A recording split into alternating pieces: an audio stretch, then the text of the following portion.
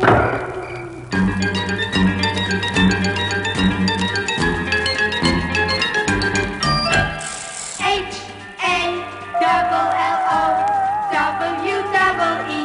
spells Halloween. H-A-L-L-O-W-E-N spells Halloween.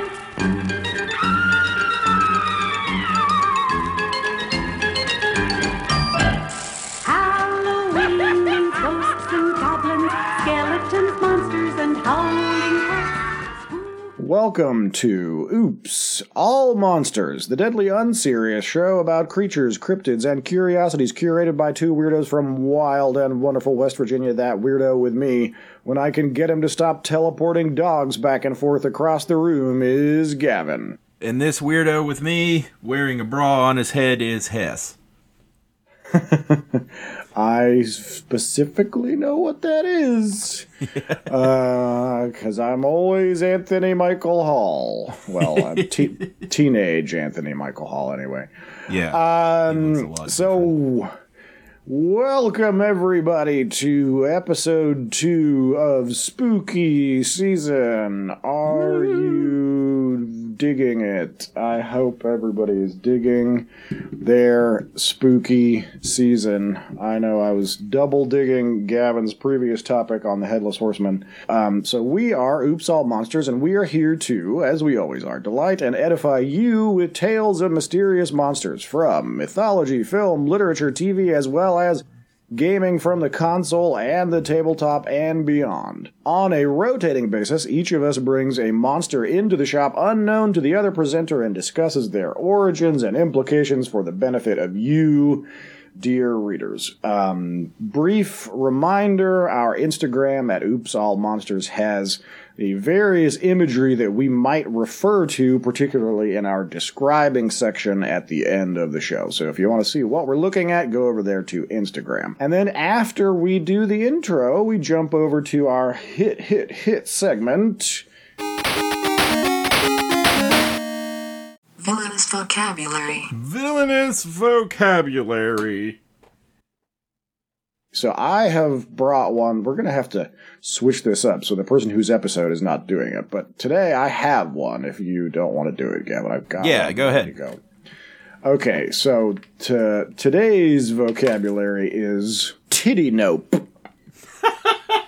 Titty nope. You spell No titty freaking nope. way. Yes, you can Google it. Tittynope. Noun. A titty nope is a small quantity of anything left over, whether a few beans on a dinner plate or the dregs at the bottom of a cup. In a sentence, the example on this one is, the waiter says, "Sometimes I wonder if we could put our titty nopes to better use." And then the sommelier says, "We could plate the titty nopes on the compost heap and put the beverage titty nopes together to make a cocktail."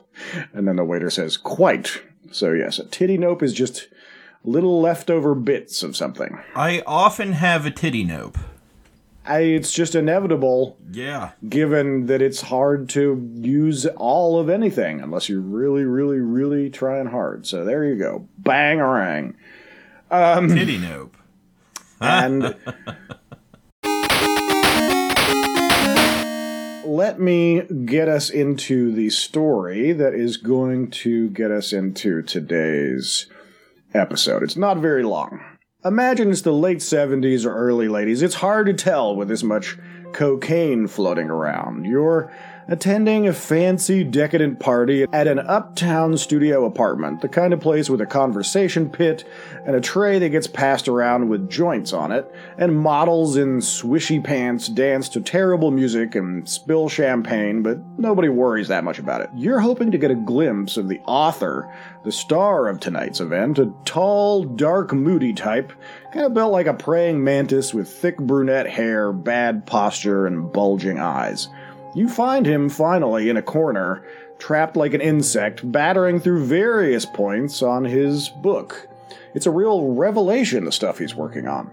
He's Jeff Goldblum, and he won't shut up. This is, really powerful knowledge we're unlocking. I mean, look at this girl, for instance. You won't be offended if I call you a girl, will you? Excellent. See, the thing is, we're really on the precipice of something. Precipice means edge, if you didn't know. And suddenly he's struck with something and runs out of the party. You chase after him out onto the street, and he's arguing with people about something. His friends, maybe? They're turning a corner, and you're going to lose them when you almost bump into a kid on the street. Wait, is that a kid? No, it's a dog with a human face! Fuck, it's another dog with a human face! It's still Body Snatchers. It's Body Snatchers number 2. Body Snatchers 2. It was It's still Body Snatchers. I did a little bit of a juke fake out there to get the defensive lineman off of my tail, but it is still Body Snatchers. It's still Body Snatchers. Not The Fly?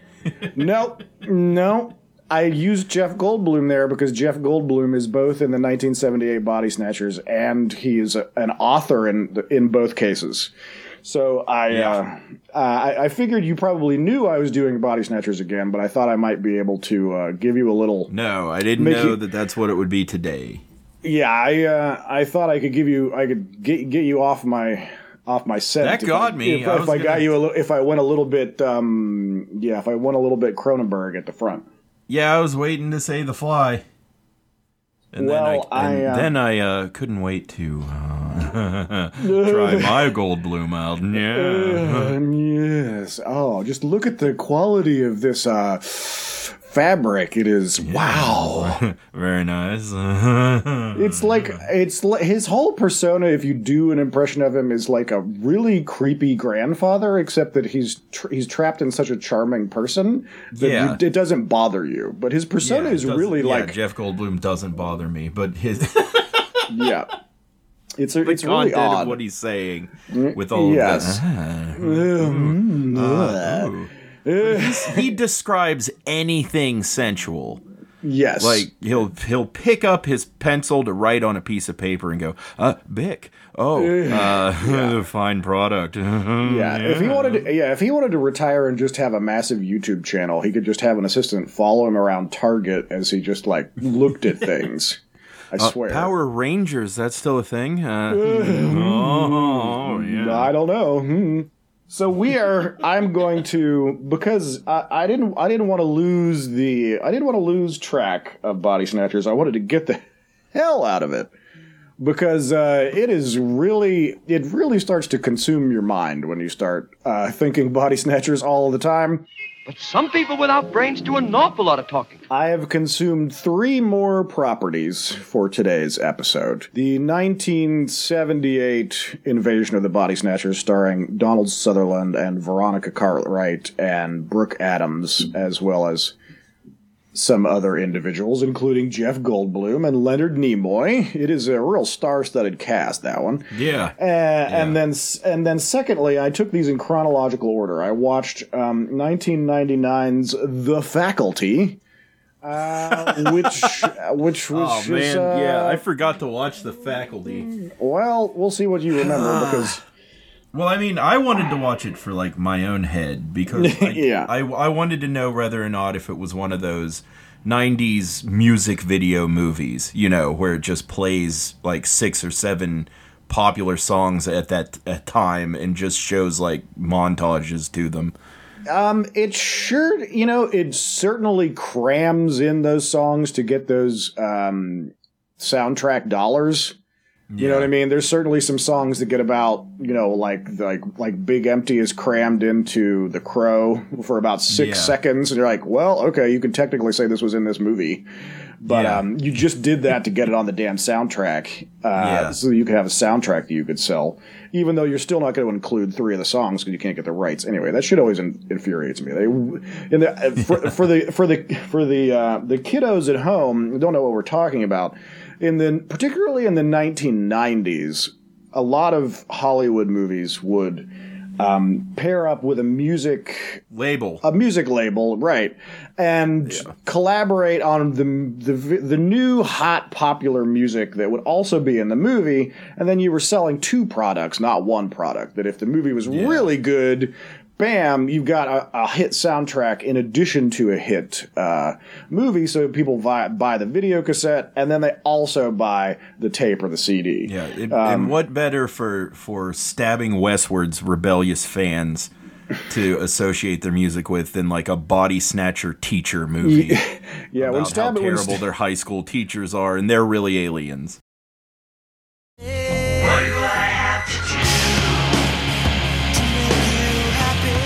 And when that song came up, I definitely went, what is this weird sad bastard shit? And I looked it up and was like, oh, yeah, it was real sad bastard shit. It was stabbing the westward. Saddest bastard is shit. It was not even a song that it wasn't even a stabbing westward song that I knew. It wasn't one of the main label songs. I think maybe it was made like off of an EP or for the album. Anyway, we're going to get off of this before we alienate every single other human person in the world.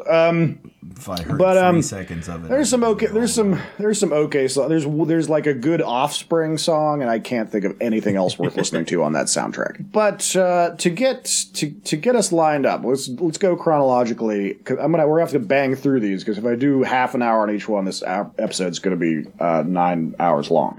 So rewinding the tape all the way back to 1978, the Donald Sutherland version, starring him and Brooke Adams and a few other people. By the way, did you know the woman Brooke Adams who plays the female lead in the movie is actually Tony Shalhoub's wife?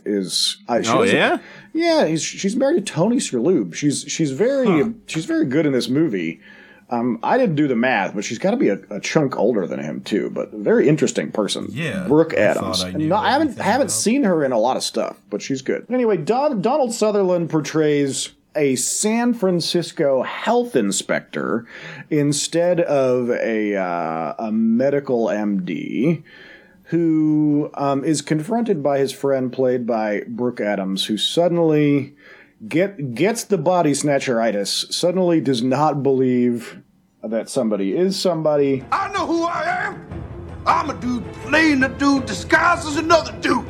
And then things devolve from there. And the coterie of individuals that get pulled into it are Jeff Goldblum and Veronica Cartwright, play a couple still called the Belichicks, who own a bathhouse in the middle of Chicago, in the middle of San Francisco, but not that kind of bathhouse you would imagine. Just a mundane, sweaty old Ukrainian man bathhouse where they got like mud saunas and things. The main differences of this movie are, one, it's extremely nihilistic. This one's very dark and it's very ugly and things go very poorly. And two, the overall making of the movie, the visual aspects and sonic aspects give you the impression of it's very wet. And if you watch the movie again, I recommend it. That's the one word that really gets you there. It's so fucking wet. And it's kind of, and I don't mean that like as a joke, it kind of relates to everything is being depicted in this like a very like juicy, drippy, unnerving, throbbing fashion that's very intentional, from the mud baths that the Belichicks have to water dripping off of the plants that are visually described as being the space monsters that turn into these pods. The pods themselves are these glistening, gibbering humanoid things that are birthed out of these big, like, half-human-sized cocoons. Like a flower comes out, and then the center of the flower throbs and gooshes out this, like, pod person, half-formed fetus thing. It's all very veiny and thick and overwrought. It's really gross. I mean, grossness is really, it's intentional and it's very well developed in the film. And it's the defining aesthetic element of the movie. Gavin, do you remember any other elements specifically about this movie from the 70s? Anything come away from you other than the Donald Sutherland pointing and screaming? A lot of earth tone and brown clothes. Yeah. It's this is not going to be the only time I ever say this on the show, but it is about as 70s as you can possibly imagine. Yeah. There's so many leather trench coats and wide lapels and herringbone suit coats and avocado carpet. It is 70s to the max. It is wildly 70s, but in a way that is actually pretty satisfying. You know, it's got some of that late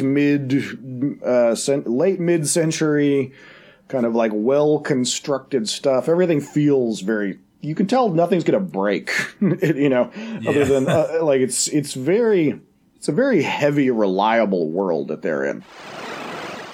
I don't want to get to the crux of, because I've kind of made a conclusion about why, now that I've done 6 of these properties, Jesus, you really can observe something about all of them in aggregate, but this movie is mostly the most fatalistic. That if, and double, triple monster spoilers here, if you have not watched this movie, stop. And I'm going to say that for all 3 of these. Go watch all the Invasion of the Body Snatchers movies, go watch The Faculty, and go watch the third movie, maybe not. You don't have to watch The Invasion from 2007 with Nicole Kidman because it kind of blows. But the other 2, wretched slugs, The Faculty and Invasion 78, go watch those. But anyway, this one ends super nihilistically, where you think that Dr. Bennell, or Health Inspector Bennell, has escaped. It follows him through a scene that he's still play acting as a pod person. And then in the most famous scene, Veronica Cartwright tries to approach him so that they can, scheme to escape. And he turns and screams to indicate to all the other podlings that she's still a real human being. And it just basically, it could not be bleaker. The camera literally zooms into his gaping black maw, and that's how the movie ends. His terrible scream. So total fatalism in that version, and it's well made, it's well shot, it's well acted, it's full of good people, and it's fun to watch, and it's very upsetting. So just in terms of enjoying it, 10 out of 10. And then The Faculty is really a horse of a different color. Cut to 21 years later in 1999. What's up, millennials? Elijah Wood leads a gang of misfits at this high school who begin to suspect that the faculty, led by Robert Patrick, who is the kind of bellicose football coach, and the other staff, including, what's her name, who was Lilith from Frasier, who's always really horny and everything. Have you ever noticed that? Oh, Bebe Neuwirth? Yes, Bebe Neuwirth is, there's a lot of things where she's just like always like a crazy thirst machine. Which is funny because she's like such a slight porcelain doll of a person. Anyway. Yeah, it is weird. This is obviously a ploy to get yourself out of the ridiculous situation you're in. And the answer is yes, my steed, yes. I mean, I'm not hating on it. It's just different casting, but she's often cast for just like horny AF, which is cool with me. It is just odd that through line is so common in her stuff. But I love her. She's fantastic. From wherever, who knows, this alien life form shows up, and in this movie, it's kind of like a little like water critter. It's some kind of space critter that is made out of like crappy 90s X-Files style CGI with like tendrils that flashes around the water and can give off microbial versions of itself and get into you and turn you into kind of like a kind of a thingy kind of monster with like, little tendrils zooming around under your skin, right? And for some reason, the big thing about these pod people, and there's no pods in this movie, but we're just going to, for simplicity's sake, call everybody pod people, is it's like you get thirsty as hell when you become one of them. And in this case, I mean, like, literally, you're just like chugging water all day because it's like a water-based being and they have a hydration problem and blah, blah, blah, blah, blah, blah, blah. I think that would be like a really big detriment to advancing your civilization to space travel is that you need 5 gallons of water every fucking second. I mean, I was really complaining about it because there are certain ways that I actually really like this movie, and then this movie is very asymmetrical, but I was like, you know, if you're going to have a plot device and it's not already War of the Worlds or something that's already using water, it's like, don't fucking use water. Like, using water is so, it's like, oh man, these adults sure are drinking a crazy amount of water. That's super weird, right? I'm like, no, it's not a good conspiracy. It doesn't, it's not even symbolic of anything. I mean, you can make water symbolic. It can be one of the most symbolic things ever, but it just doesn't hook on anything in this film. We gotta call the university, let them take a look. Maybe even get in on some of that federal grant money. Our secret. Anyway, Robert Patrick and the other podded up faculty get turned one by one, and the kids, including Elijah Wood, basically as this like nerdy kid who gets bullied. Crash and burn, Casey. And Josh Hartnett as like the cool, fucked up haired druggo. Scat, my own recipe, guaranteed to jack you up. And Laura Harris, who some will recognize as the baby-faced character from Dead Like Me. I'm Mary Beth Louise Hutchinson. I really love what you've done with your nose ring. It really brings out the color in your eyes. Is she in The Craft? She's like all of the... Clea Duvall. No, she is not. No, she looks like everybody from The Craft crammed into one character. But Leah Duvall playing the disaffected, not lesbian goth. And also, I don't want to forget that Usher is in this movie, but he gets he gets nothing. Like, I'll get back on that later. But I thought, like, I remembered when they came back up in the credits, I was like, oh yeah, Usher's going to be in this. Not really. Don't worry about it. Yes. Jordana Brewster plays the hot editor of the school newspaper.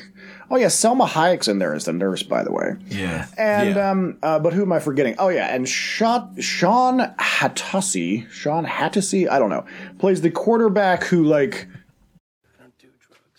gets too smart to be the quarterback. It doesn't really make sense why he does, but anyway, that rounds out your kind of breakfast club of misfits who learn about this conspiracy to turn the whole school and then the world into devious little water monster pod people. And they bring this weird little creature that they find to the cool teacher, John Stewart. The cool teacher, John Stewart, who is going to send this weird little monster off to a big university to solve the big case. So he's the only one that's on their side. And then, of course, like all of the hopefully magical Jewish intellectuals in all of these movies, he gets turned into a pod person. The thing I found yesterday, where is it? I sent it to the university. It's double extra sad, which is a weird thing in these movies. Is basically don't they cut his head off? I think they bash his skull in. Oh yeah, they do cut his head off because it goes like flying around. Yeah. Famke Janssen's head gets thrown off by Josh Hartnett, and then it starts like walking away all The Thing style. And for as many quotes as they literally take from The Thing in this movie, I really thought that he was going to say, "You got to be fucking kidding me!" But they didn't hit that note. But her head like literally grows tentacles and starts marching away on its own. It's amazing. Aliens are taking over the fucking school. Ultimately, this movie is, the 1978 movie is this is all imploding. We're done. We're the last humans. We lose. In a way, it's very simple in its terribleness.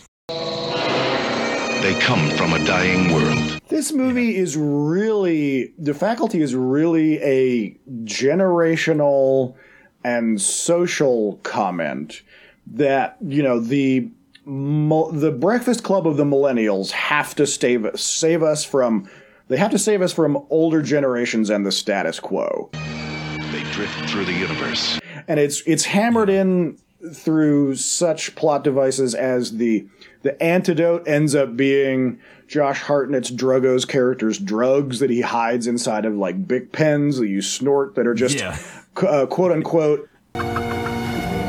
What's in it? Mostly caffeine, some other household shit.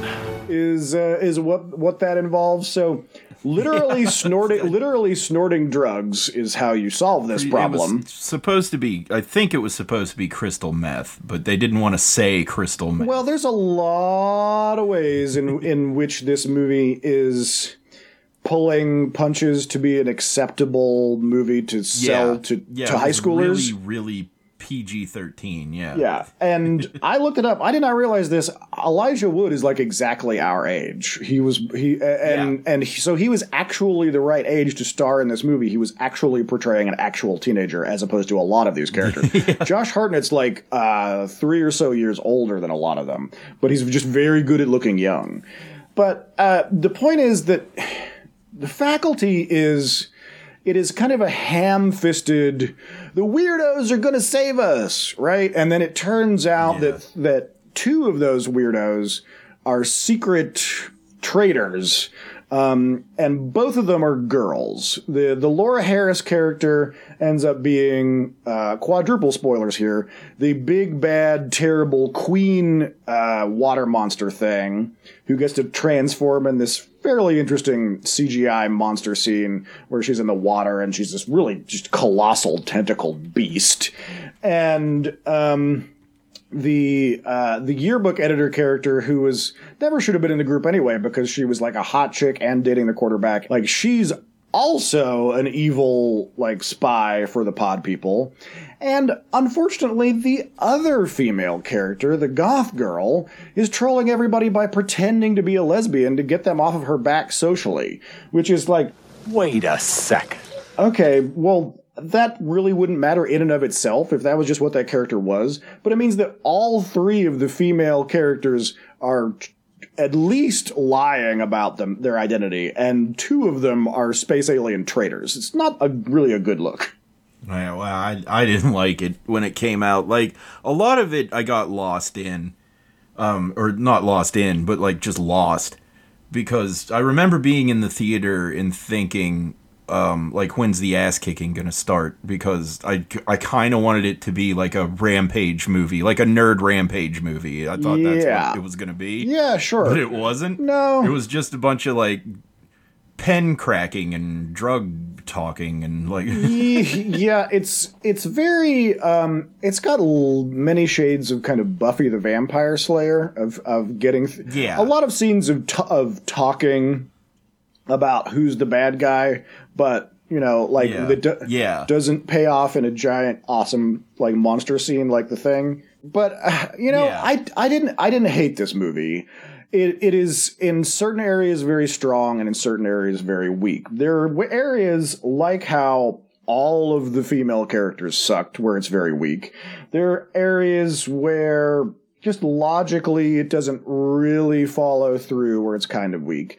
But the script, it does follow at a pace that kind of makes sense. It's full of good actors. There are some interesting and hilarious surprises.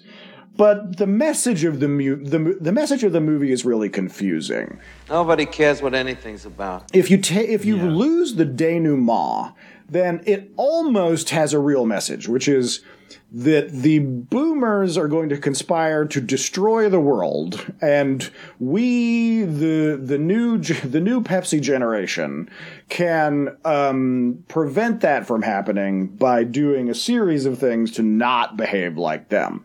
But the series of things that's depicted by the film as how to like not be like the boomers and instead to be a cool, awesome millennial is a very weird set of things. Weirdly, the things that get depicted as the things that you have to kill in order to become a cool millennial that can save us from the great boomer water monster conspiracy are you gotta kill football, you gotta kill sobriety and dare, you've gotta kill conformity, you've gotta kill traditional masculinity, you gotta kill the establishment man, of course, including cops and rescue and whatnot. You oddly have to kill sexuality, because all of the depictions of sexuality are negative pursuits that are only engaged in by the pod people boomers. None of the high schoolers are allowed to have a normal sensual or sexual or romantic experience that has anything even in the vicinity of like a normal vibe that is not created by an evil space alien that then tries to like turn you into a pod person or rip your face off or whatever. All of the horniest characters are pod people. B.B. Newirth's character, Famke Janssen, does this very obvious turn from like uptight, nervous librarian type to like total sex pot. And all of the sexuality is depicted as a terrible idea. It's a good thing we don't have any of that, right, millennials?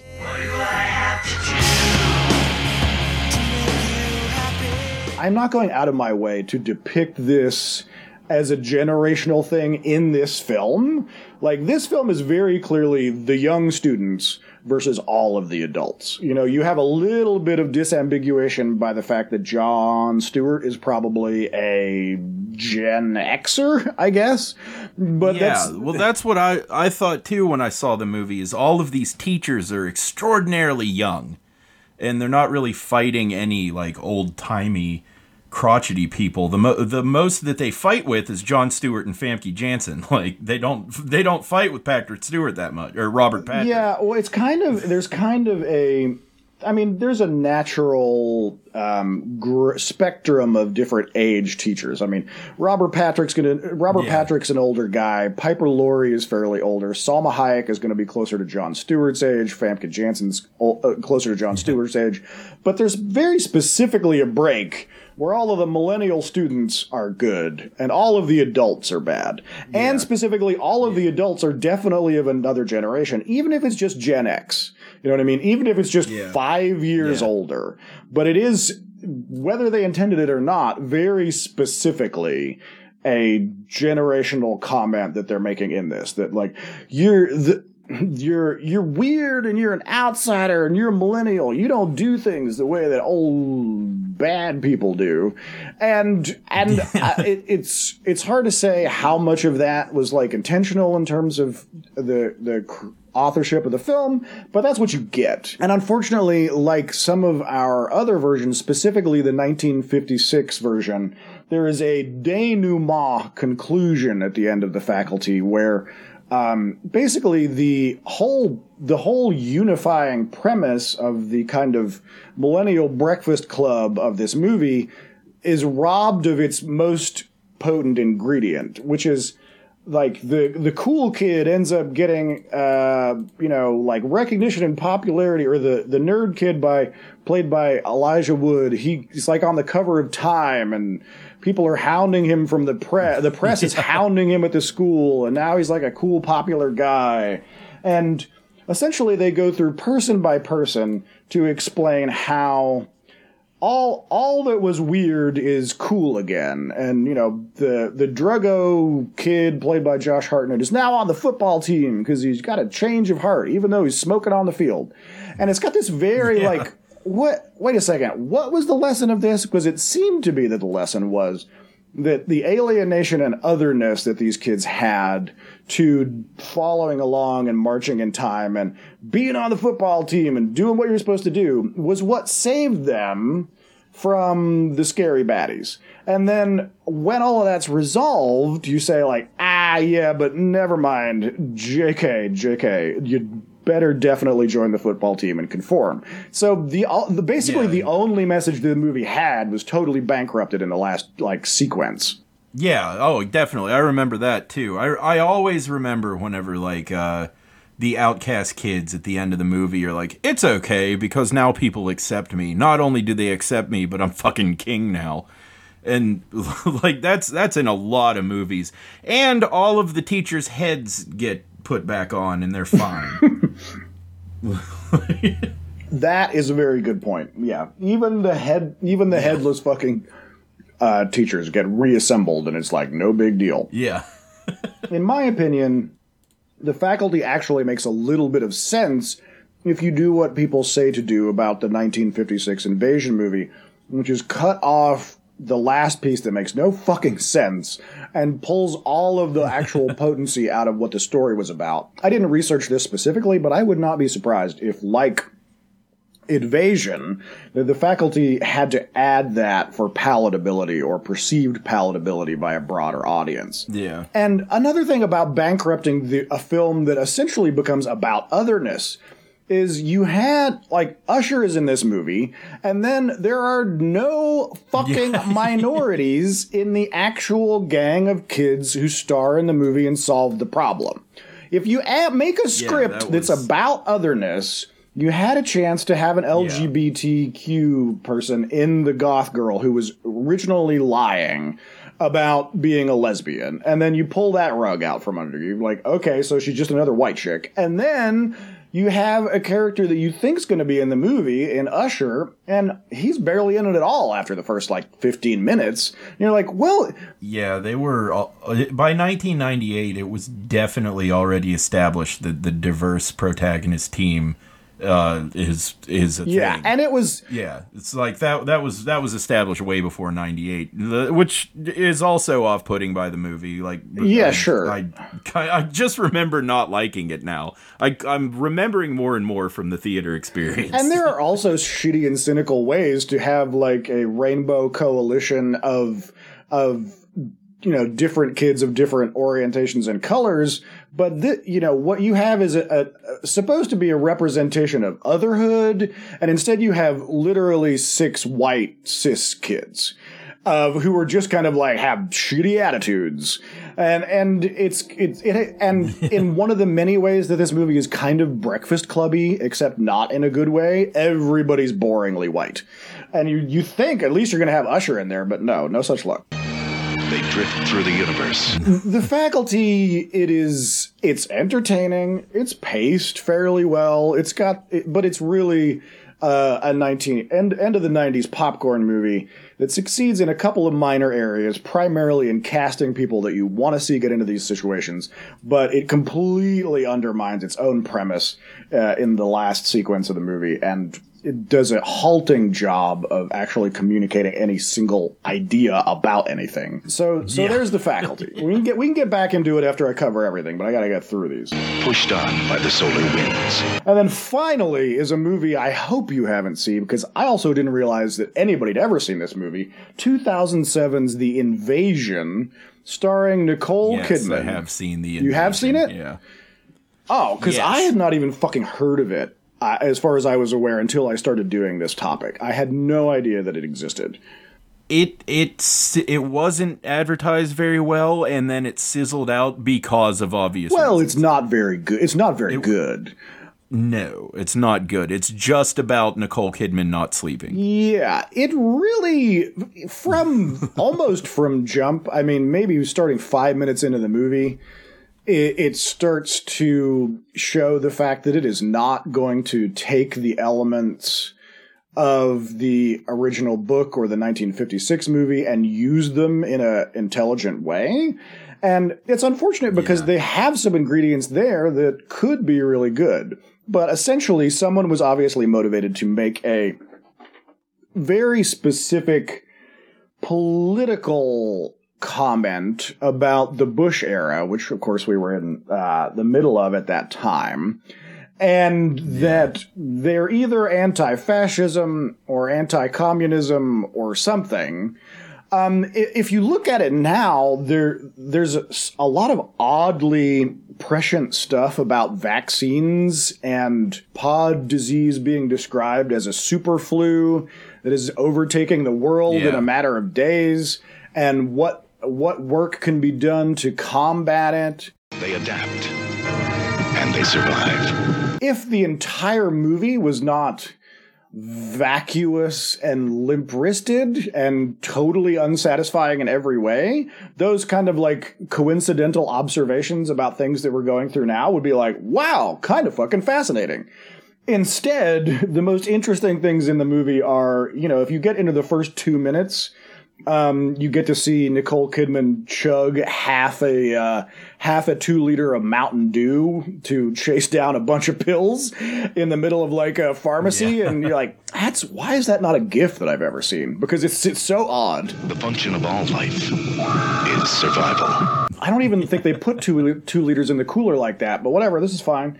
Yeah. So I'm going to get a little bit more efficient with the invasion, because it sucks.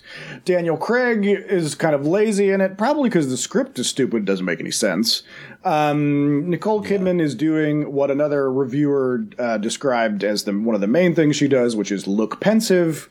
And the drama is primarily created by the double plot device of her son, who, in addition to being main character's child, who is trying to escape the podification of the world from deep space, is also, fortunately, a kind of a MacGuffin where they determine through some science gobbledygook that he may also lead to a vaccine, because he has, through a weird chickenpox ordeal, become immune to the podification. So if they can just escape him out of there, Stephen Wright, the super scientist, will be able to create a vaccine that, shock and awe, saves the world.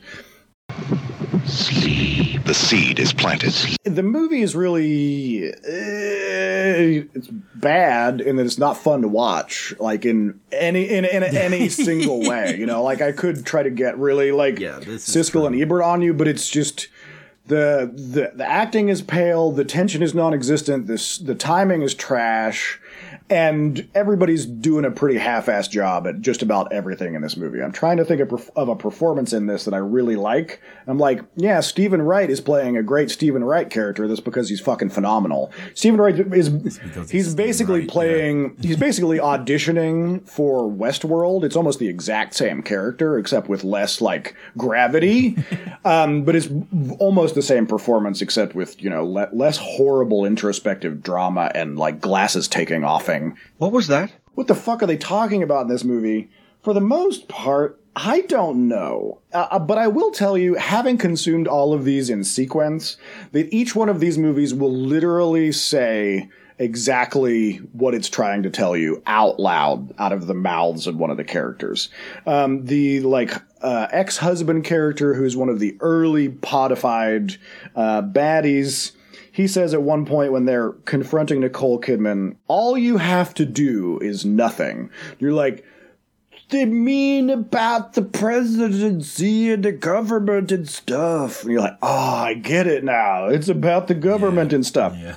Also, symbolically, this film makes a big deal about, in addition to having to get the, like, zombie pod puke in your face, that you have to get the, like, weird pod creature vomit or microbes into you through some method or another.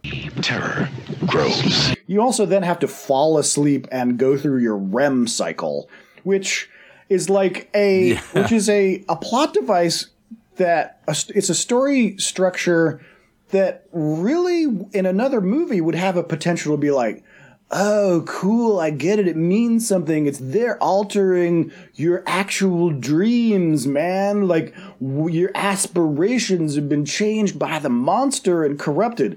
But in the vessel of this film, it is completely limp-dicked and useless. It does not tentacle out to grasp onto any broader idea. But you want there to be an idea there. It just totally fails. You blew it up!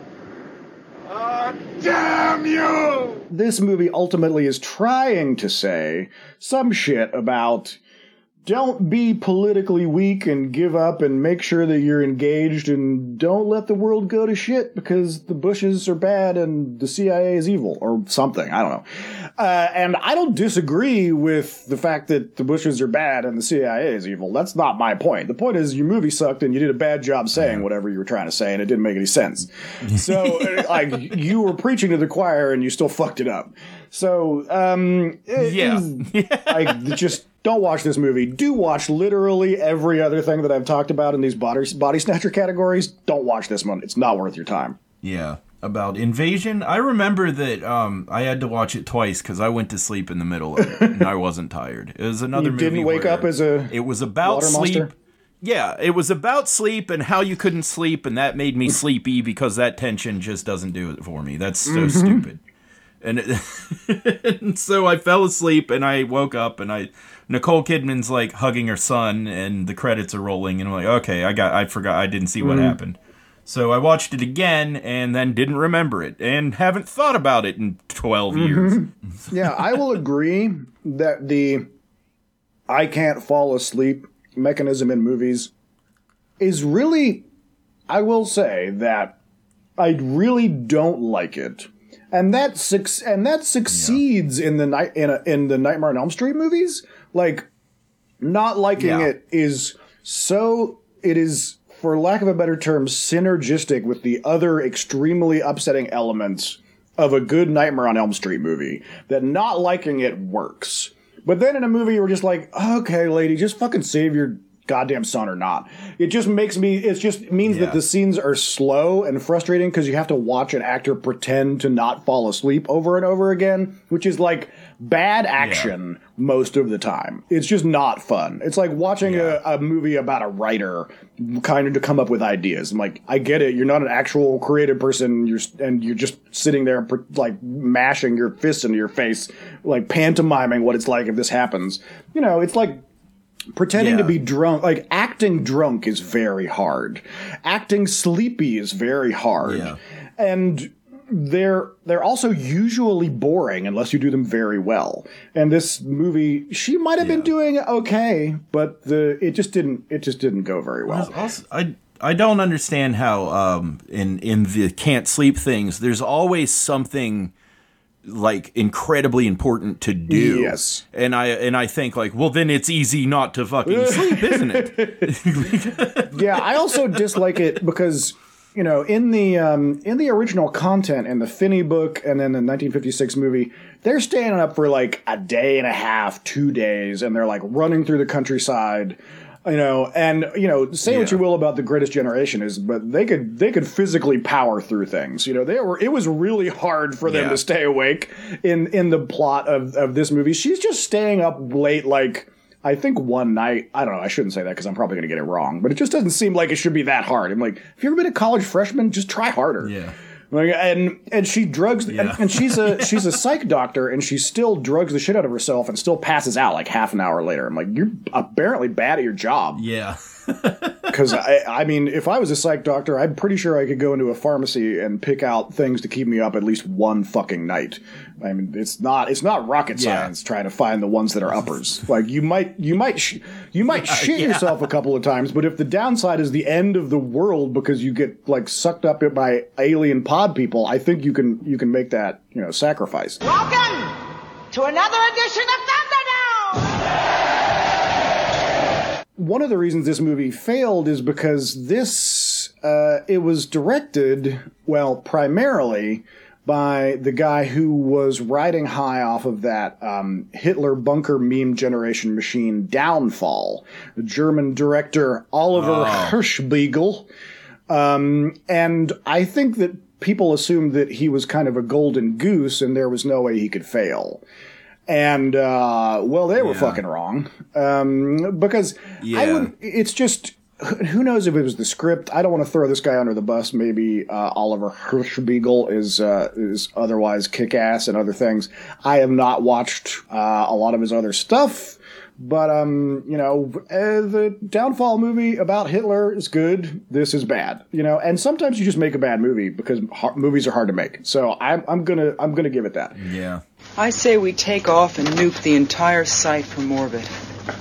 I want to get off of Invasion because that's about as much screen time as it deserves, and basically take the whole plate rather than just the entrees and the sides individually. But before we do that, let's slide out off into the apothecary for some messages, and then we will be back with a larger view on the whole topic. HALLOWEEN spells Halloween.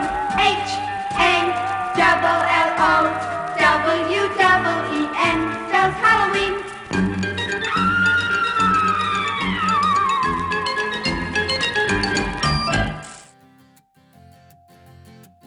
Hi there. My name is Douglas Rassensberger, and I'm the CEO and founder of Douglas's Cutlasses. Have you ever found yourself in this situation? You've just gotten home from a long day of spur and growth at your small but thriving business.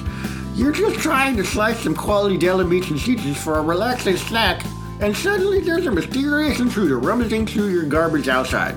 What's a domestic disruptor to do when you get in a pickle like this? Pull out your handy-dandy, short-handled, half-guarded naval sword, that's what. Here at Douglas's Cutlasses, we've got every possible cutlass for every conceivable scenario. Are you an aspiring or current CEO of a Fortune 500 company? I've got a cutlass for that. A middle school teacher struggling to maintain discipline in the classroom? I've got a cutlass for that. Looking to add a little flair to drab dinner parties? I've got a cutlass for that. Some people say to me, but Douglas, I'm not a pirate, privateer, or sailor. What do I need with a battle-quality 27-inch half-guard naval sword? I'm so glad you asked. Here at Douglas's Cutlasses, our research shows that the vast majority of conflicts, both business and personal, can be positively affected by the introduction of a modest, well-crafted naval sword. So let's get swashbuckling. No matter what's your problem, an easy-to-wield iron-forged cutlass is probably the solution. So once again, I'm Douglas Raffensberger of Douglas's Cutlasses. Come get stabby with me. Please go to paypal.me/oopsallmonsters and make a payment there. And that's oops with 2 O's. Again, that link is paypal.me/oopsallmonsters.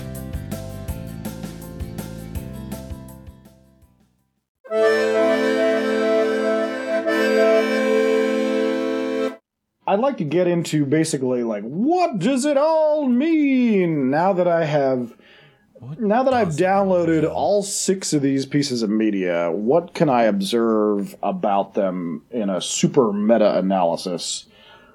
Oh, geez. So they all say different things. There are odd commonalities between even actually all 6 of these. They will use certain superficial elements, like having the Belichicks be characters other than the faculty. All of them will have kind of these stereotypical intellectual Jews / Jeffrey Wrights who will save the day or not.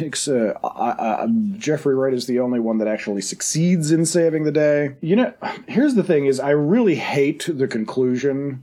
You don't have to be sorry. It wasn't your fault.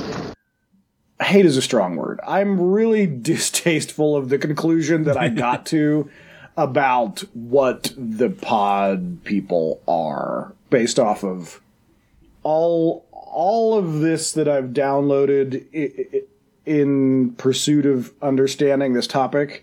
I absolutely did not know. I didn't know, one, if there was going to be like something that felt like one answer. I didn't know if it was going to be the case at all, because I thought more than likely these disjointed films made in different decades by different people with different goals could not possibly indicate one overall thing. So I was surprised that I actually came to a conclusion that was like, oh, in a way, they're all talking about this. I didn't actually think it was going to get there, particularly when I decided to include the faculty and Invasion from 2007. I thought, well, these are going to be, so far off of the chart compared to these earlier films and the book that it's not going to have one like cogent thought at all, and that would make sense. It would make sense for it not to, but begrudgingly discovered that I think that they do say one thing to a certain extent, as you are apt to troll me about, that if you made a super Venn diagram of all these movies, the one thing right in the middle would be this one thing. And I didn't want it to be this thing, because this thing already gets enough attention and should be left alone to do its own thing. But do you have any idea what my observation might be about what all of these movies ended up being about, if you had to say it was about one thing? Do you have any clue? I'm Jeff Goldblum. Hi, hello, my name is Jeff Goldblum. Hi, I'm Jeff Goldblum. My name is Jeff Goldblum. My name is Jeff Goldblum. Oh, my name is Jeff Goldblum. This is not a pop quiz, Hotshot. I'm just wondering... Conformity. You know, conformity's in there, right? And it's in there from different angles. Like, it is... you know, and it's odd when a 1950s film is anti-conformity, and that's certainly a flavor in the 1956 Invasion, where it is a lot of it is inspired by the cookie-cutter nature of suburban America in the middle of the 50s. That is certainly there's certainly an aspect of conformity, and then even all the way into 99 with The Faculty. You know, the characters are rebellious. The characters are the others, but their rebelliousness and their otherness is the essential thing that theoretically allows them to survive. And conformity is not really at the center of either the 1978 movie or the 2007 movie. The 1978 film, if you're trying to find a through line, is either the most indicative or the least indicative, because it's so specific. It's so simple. Like, the world is ending, all is terrible, we've lost. And that was one of the main ingredients that actually led me down the path after seeing The Faculty, that I go like, oh shit. And you're going to understand why I hate this conclusion after I reveal it to you, but ultimately, the thing is, I don't want to talk about it, which is why I'm doing this great long foreplay of not revealing it. It's not like I think it's really dramatic. It's not like I think all of this drama is actually satisfying. The reason is because it's fucking boomers is the answer. According to all of these movies, the problem is boomers. If you take all of them as one if you take it as one super story, I in the first episode, I indicated that one of the only possible meta-analyses of the 1956 film and book, if they were to be an allegory for something, which they're not a super clean analogy or allegory for one thing. Neither of them is. Definitely not politically.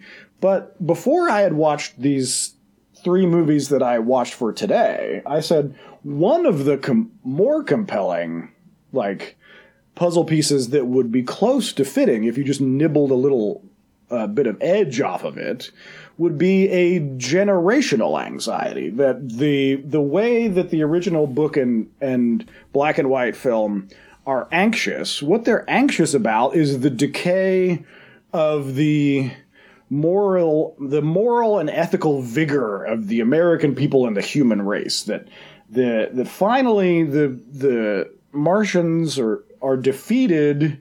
The aliens are defeated because red-blooded Americans or human beings are just too vicious and strong and red-blooded, and that in a way our viciousness has a natural immunity from being poisoned by this outside force. Invasion of the Body Snatchers. Oh, good morning. Hi. I'm Jeff Goldblum.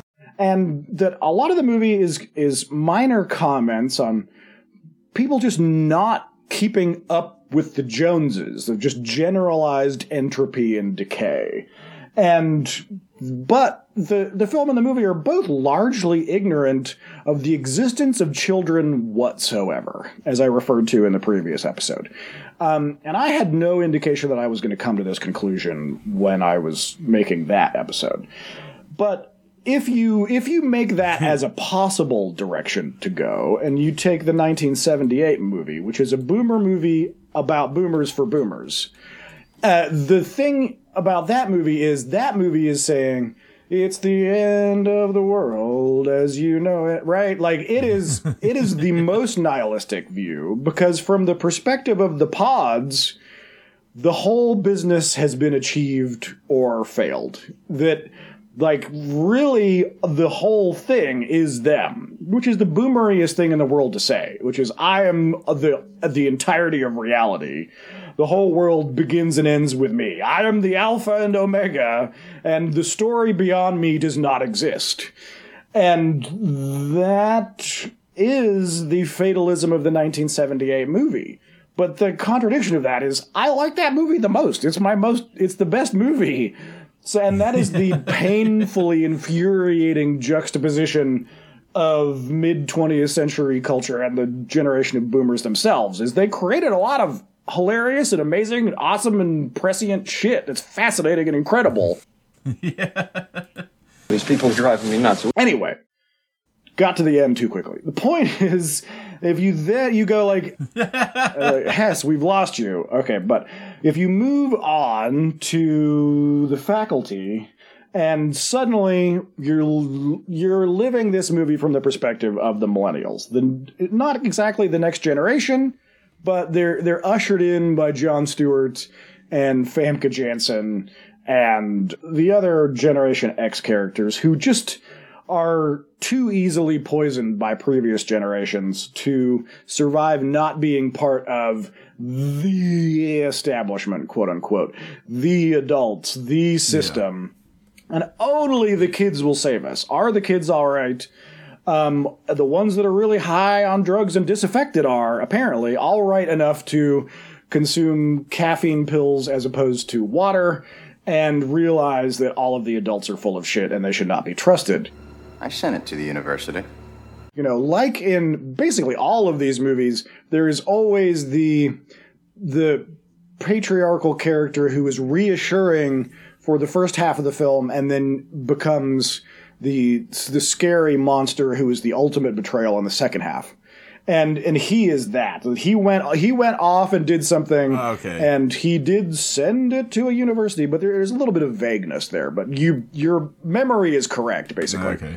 It's got no detail, no character. It's unformed. But ultimately, the point is, you know, the funny thing is, it does not take an incredible amount of shoehorning to go to the 1956 invasion and the original book and see it from the perspective of the Greatest Generation, looking at generational anxiety into the future, at their kids, or just the future and its anxieties in general, which, if they ever paid fucking attention to their children, would be about the boomers.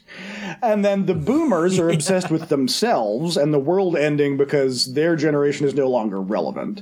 And then when you get to the faculty are also looking at the fucking boomers. And the bookends are they're too definite. And it's not as if all of these writers and directors got together and had a fucking clubhouse meeting to indicate this to me. I was not looking for this to be the fucking goddamn overall meta point. I don't like it, and I don't like talking about it. But he makes great sounds. Yeah. I already have a bad rap in my family about harping on generational crap too much. So I don't need my podcast to give the BLT a bacon layer on top of this, where I'm like, well, you made even your show about how boomers are wrecking everything. And I'm like, sometimes the elephant is the elephant, and it's not your fault to call it an elephant. Great. I wish I had his capacity. He screams up a storm. He's got a powerful everything. Then he goes, he makes very scary. the second conversation I've had where that's the conclusion today. What was, without revealing too many factors about the other people involved, what was the other conversation? Was talking with somebody, and I brought up how we were the observers of history because we like people who are 40 right now, because we saw the Cold War. We saw 9/11 in the aftermath. We saw the media join together onto the internet to become one giant connected thing. And then I said, and what have we done with all of this? Nothing. And then the person I was talking to said, well, that's because the dinosaurs and corpses are still in charge. And this was a medical professional. Okay. Well... there is the incredibly mean and cynical take on that problem and good for that medical professional for relating to you in a real and accessible fashion. And it's actually, despite how often I do it, it's not actually my desire to just be a punching bag on the boomers. I really don't go out of my way to do it. They're putting themselves in front of my fists a lot of the time. And because, like I will say, like so much of the stuff that we're going to consume on this show is going to be like fucking John Carpenter movies and James Cameron movies and things starring Sigourney Weaver. You know, like I'm not anti the whole generation. They create amazing things. They did amazing stuff. But also... What that conversation you were having, it's not coming out of nowhere, and here's a major thing for me that I think is actually, you know, quote unquote making news. This is the part that everybody needs to get on, which is related to seeing our generation or microgeneration as the witnesses of history. So we need to stop being the witnesses of history. We, the world, probably not the world, but specifically America at least, because of our orientation toward the history that we're having, is having a crisis of imagination, which is very ironic given how much work we put into imaginating all over the fucking place. How dude. And because we have the bowel movement of the boomer generation is taking up so much of our fucking attention that we all pay attention to things culturally as if it's 1980 goddamn 3, as opposed to thinking about 2055. We should all be thinking about 2055 and 2079 and 2111. We should all be thinking about fucking Star Trek kind of problems and stop thinking about 1950s style problems. Our crisis of imagination is that this incredible weight of attention and interest and economic movement and cash solidarity and wealth and real estate and every fucking thing that you have to pay attention to because of capitalism is magnetized toward this one colossal generation. Unfortunately, there is a way to see culture like that, not so much to be pejorative about the aging parents that we have. That's not the point. Take care of your damn parents. Separately, though, that massive weight, even just culturally, is dragging on the imagination of the world. And it's probably different in other places because here we are experiencing the generational shifts in a way that's completely different than the rest of the world because we did not have to... we didn't have to trim our belts during World War II. We did not get bombed to hell. We did not have to get lean and mean and tight like Japan or Germany or any of the Axis powers or any of the other places in the world that just got fucking blown to hell. That we just got bigger and nastier and meaner and learned that one lesson. How do you win? Bigger, nastier, meaner. How do you succeed? Bigger, nastier, meaner. And that's... bigger, nastier, meaner. And that's not the right lesson in the long term. But unfortunately, it is the lesson generationally that we are all reckoning with, even with the the sixth graders that I'm seeing on a daily basis. They're dealing with the ramifications of the non-stop, bigger, nastier, meaner mentality of the United States of America. And that is created by generational bullshit, which apparently is being commented by every person making a piece of media related to Invasion of the Body Snatchers. And I didn't do it. It's not my fault. Don't blame the messenger. The great Oz has spoken. Now you understand why I was reluctant to get to this point, because I actually didn't want to talk about it. I wanted it to be something else. Yeah. Well, let me help then. The faculty body snatcher monster was stupid. It did. It really was. And I don't think we have to stretch our anuses too wide to convince the audience that we like water monsters and and squiggly little parasites that get in you and turn you into something else. So, this show should have, been so easy to convince by that monster. You know what I mean? It's kind of like John Carpenter's The Thing, where you don't know who's who. Yeah. It's a squiggly little fucking thing. Like The Thing. Yeah, it's a squiggly little guy that gets into your face. They didn't do it. No, it sucked. They didn't do it very well. It looked bad. It sucked. The situations were not compelling. It wasn't scary. The scariest body snatcher to me, I think, is where you don't learn how it happens. But then you could see side effects from it, like mortally wounding a podoid and it recovering. That would be really terrifying. I do have to say that in the two versions that are most compelling, as someone that has consumed all of this recently, are the 1956 version and the 1978 version. There's something about the nebulousness, as you're describing, of the 56 version where it's almost a kind of magic. Remember. There's a physical aspect there where there's an object, but the object is kind of symbolically trading spaces with you, but there's a physical thing there, but it's amorphous and wispy and unknowable.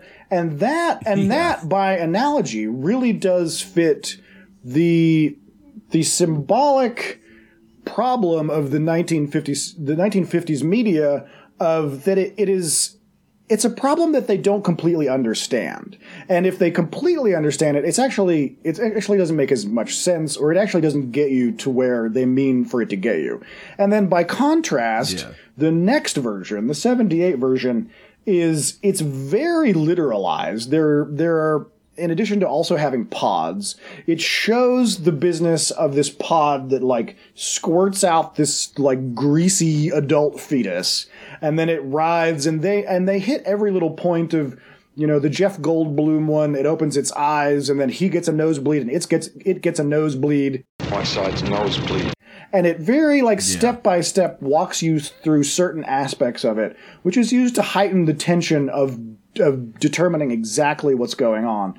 But in a way, that version matched that movie, because that movie was about being wet and greasy. It was an In-N-Out burger laying in the middle of a street of a movie where everything was just gushy and visceral, and everything just felt like a pancreas in a jar. It was just it made sense for that movie. And then, in a way, even the faculty version, even though it sucks, it makes sense in a way, because the media that we got of what was being sold to the 18-year-olds that we were at that time was a combination of very scary, but then always a really pulled punch. It was a Buffy the Vampire Slayer, not a Lost Boys kind of thing, where you're like, just give him the weak, lazy CGI monster. It'll be scary enough. Where we want to get as many teenagers asses in these seats as we can. So it's not actually going to be scary. It's going to be scary-esque.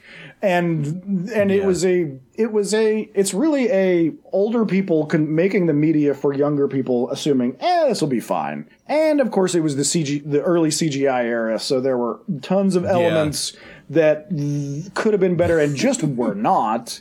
And it dovetails into the fact that the movie is just not nearly as scary as a movie. Where you can take Rob Bottin's revolutionary but also clunky and ridiculous effects from The Thing and go I can see all sorts of defects with that, but it fucking kills. And it's also that it's part of the John Carpenter film, but you just need some juice. And we're gonna, I know that we're gonna rail against CGI versus practical and analog a million times in this show, so we don't have to beat that drum. We don't have to beat that drum to death right now. I'm not totally anti-CGI. I just think that it's rarely the case where if you make anything 100% CGI that it's going to get you where you need it to be. But there are clever ways to use it. I mean, fucking Spielberg got Jurassic Park right with a combination in the early goddamn 90s. Yeah, and that was perfect. And orcs and trolls were perfect. Generally, I think what you need is a very successful marriage between the two. And generally, when production starts leaning on CGI, they start leaning more and more and more. Particularly, if you're going to do that marriage, the thing is you have to know who's the bride and who's the groom at the beginning, and have that practical aspect there from pre-production and all the way through production. It has to be ready to be connected and married with the CGI aspect. And instead, what you have is a lot of people just trying to save money or being lazy and be like, it'll all look good later on. And that just generally never works. Oh, great! Real bullets! These movies and the concept of pod people it's messy and fascinating. I wanted it to be about something more esoteric and less specific than one generational through line. I hope that the media survives the abuse that it took in the Nicole Kidman movie, and that there's an iteration of it that comes out in 1, 2, 5, 10 years that reflects the generational things that we're experiencing that we don't even know that we're experiencing right now. Yeah. And if Usher is in the movie, then he gets more than 3 fucking lines. That's one of the most infuriating things. I brought it up already, but you made a movie about otherness and inclusion and then failed to make it inclusive or other in any real aspect. Yeah. Yeah, and Laura Harris is dangerously underrated. She needs to be in more stuff. I don't really know her from anything other than Dead Like Me and this, but she's really... Well, that's all you need to know her from. She isn't really in anything else. I hope it's not... I hope it's obvious. I genuinely did not want did not want the generational observation to be my conclusion. Yeah. I don't like talking about the generational thing either, because so many problems are just rich and poor. It's not generational, it's not racial, it's not anything else, it's not sexual. It's rich and poor, which create most of the problems that I personally fucking run into. The generation things, I try to avoid it at all costs. But you're right about the body snatchers. Okay. It's 100% about the boomers. I swear I had no clue until I genuinely made that whole first episode, and it was really those two pieces of media. I said if this is about something, the cleanest version is it's generational. But even then, I wasn't thinking with this. But what I mean about that is it's going to be about the boomers. That actually totally, it totally hit me like a train. It really surprised me. It came out of fucking nowhere. Watching The Faculty, because I honestly thought I watched the '78 movie and I'm like, okay, I was really prepped to just analyze all 3 movies and say there's no through line here. There are aspects that are common to all of them. Each of them is saying something different. Some of them succeed, some of them fail. I didn't think that there was actually going to be a place that it took me. So I swear I didn't have an agenda. I swear I didn't. All right. Well, I'll tell you, nobody handles garbage better than we do. I am pleased at the discipline that we had with not just turning this directly into The Thing. Yeah, well, there's a different section of the spreadsheet where you take this movie and where you take imposter movies and invasive imposter movies, and it's Faculty and The Thing and a couple of other films. You know, what is that? Invaders from Mars is that movie from the 80s that I'm thinking of? Is that what it's called? And with the zap in the back of the neck, and Puppet Masters, ironically also with Donald Sutherland, and it's that would be a more diversely populated topic, but I have no idea how to like turn that into a consumable episode or pair of episodes. So maybe I'll look at, I'm gonna try to not think about Body Snatchers for about a year, so I'll worry about that later. All right, well, let's slide out of our main topic and get over to our. I'm gonna try to not forget. Is our Body Snatchers bitchin' Van Art? Is it bitchin' Van Art? No. Nope, still not. Still not. Not even from the Faculty. No, not at all. That was easy. Ta-da! Yeah, that is pretty easy. After we do Bitchin' Van Art, we slide over to our hit segment from the Describing series, our second entry into Describing Busta Rhymes. Here he is, checking his phone and eating. This is okay. So this photo, this is definitely a modern one. I don't know what year, but yeah, he's got like a nice iPhone. Wow, this is a hell of a damn picture. I see why you picked this one, because there's a lot going on here. First of all, he's wearing like a cheetah print shirt. He's eating. This is oysters. It's iced. It looks expensive. Yeah, it's seafood. It's seafood in an open shell. So I'm going to say this is like a fancy oysters plate. He's got some pretty strong bling on. He's either pretending to be distracted looking at his phone, or he's a person who just genuinely like lives his life and looks at his phone like every other human being on the face of the earth, and somebody took his photo. He's very if there was such a thing as like a stock or Getty Images Busta Rhymes photo, this would be it. This would be it. For $117.99, you can have Busta Rhymes pensively looks at an incoming text. It's very chillax. It's definitely a completely different vibe than you usually get from him when he's in other things.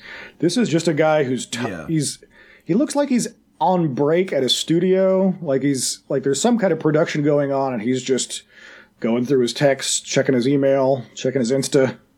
Yeah. I'm pretty sure that's what it is too. Like, he's probably doing a photo shoot or a video or something, and he's on break, and somebody interviewed him. Yeah, is he frequently wearing that big gold necklace? Like, because it seems like I've seen that before. I'm probably wrong, but I think he had that on in the Shaft movie. Oh, okay. The new Shaft movie or the 90s Shaft movie? The 90s Shaft movie. Man, I have not seen that one in a while. No, he's just a big necklace guy.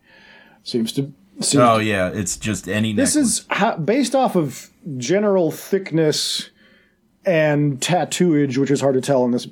How old do you think this one is? Because his neck is still, it's not encompassing his whole body, so he's not a He-Man figure yet. I would put this maybe 5 to 8 years ago.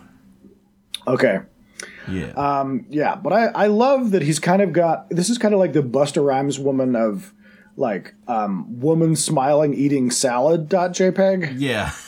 Busta relaxing eating oysters.gif. Yeah.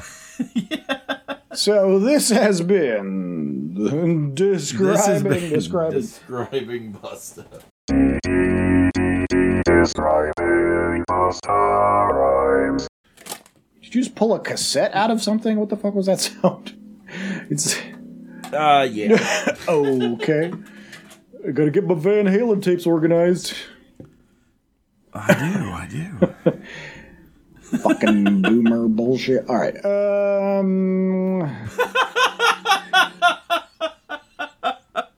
And that brings us to the end of our time with you, dear reader. Until next time when we deliver you another batch of beasts, bullywugs, and bowls of flesh-eating dessert fluff.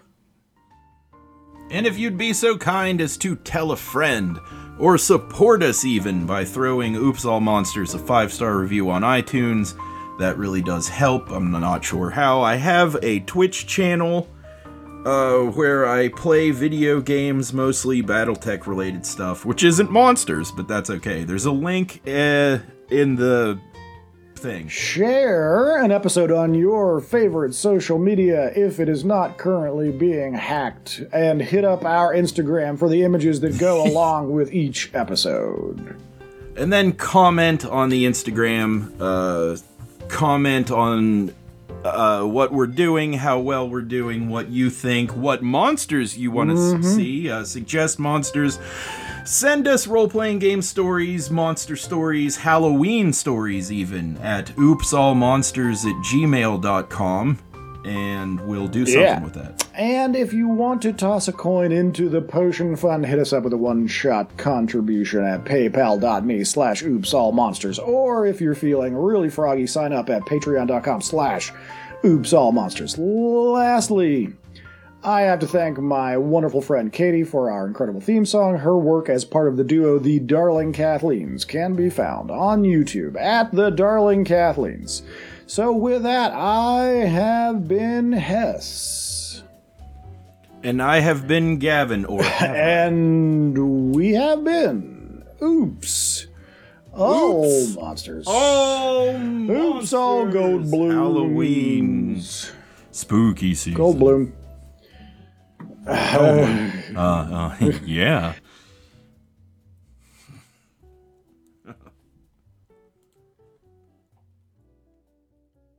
I'm Jeff Goldblum. Hi, my name is Jeff Goldblum.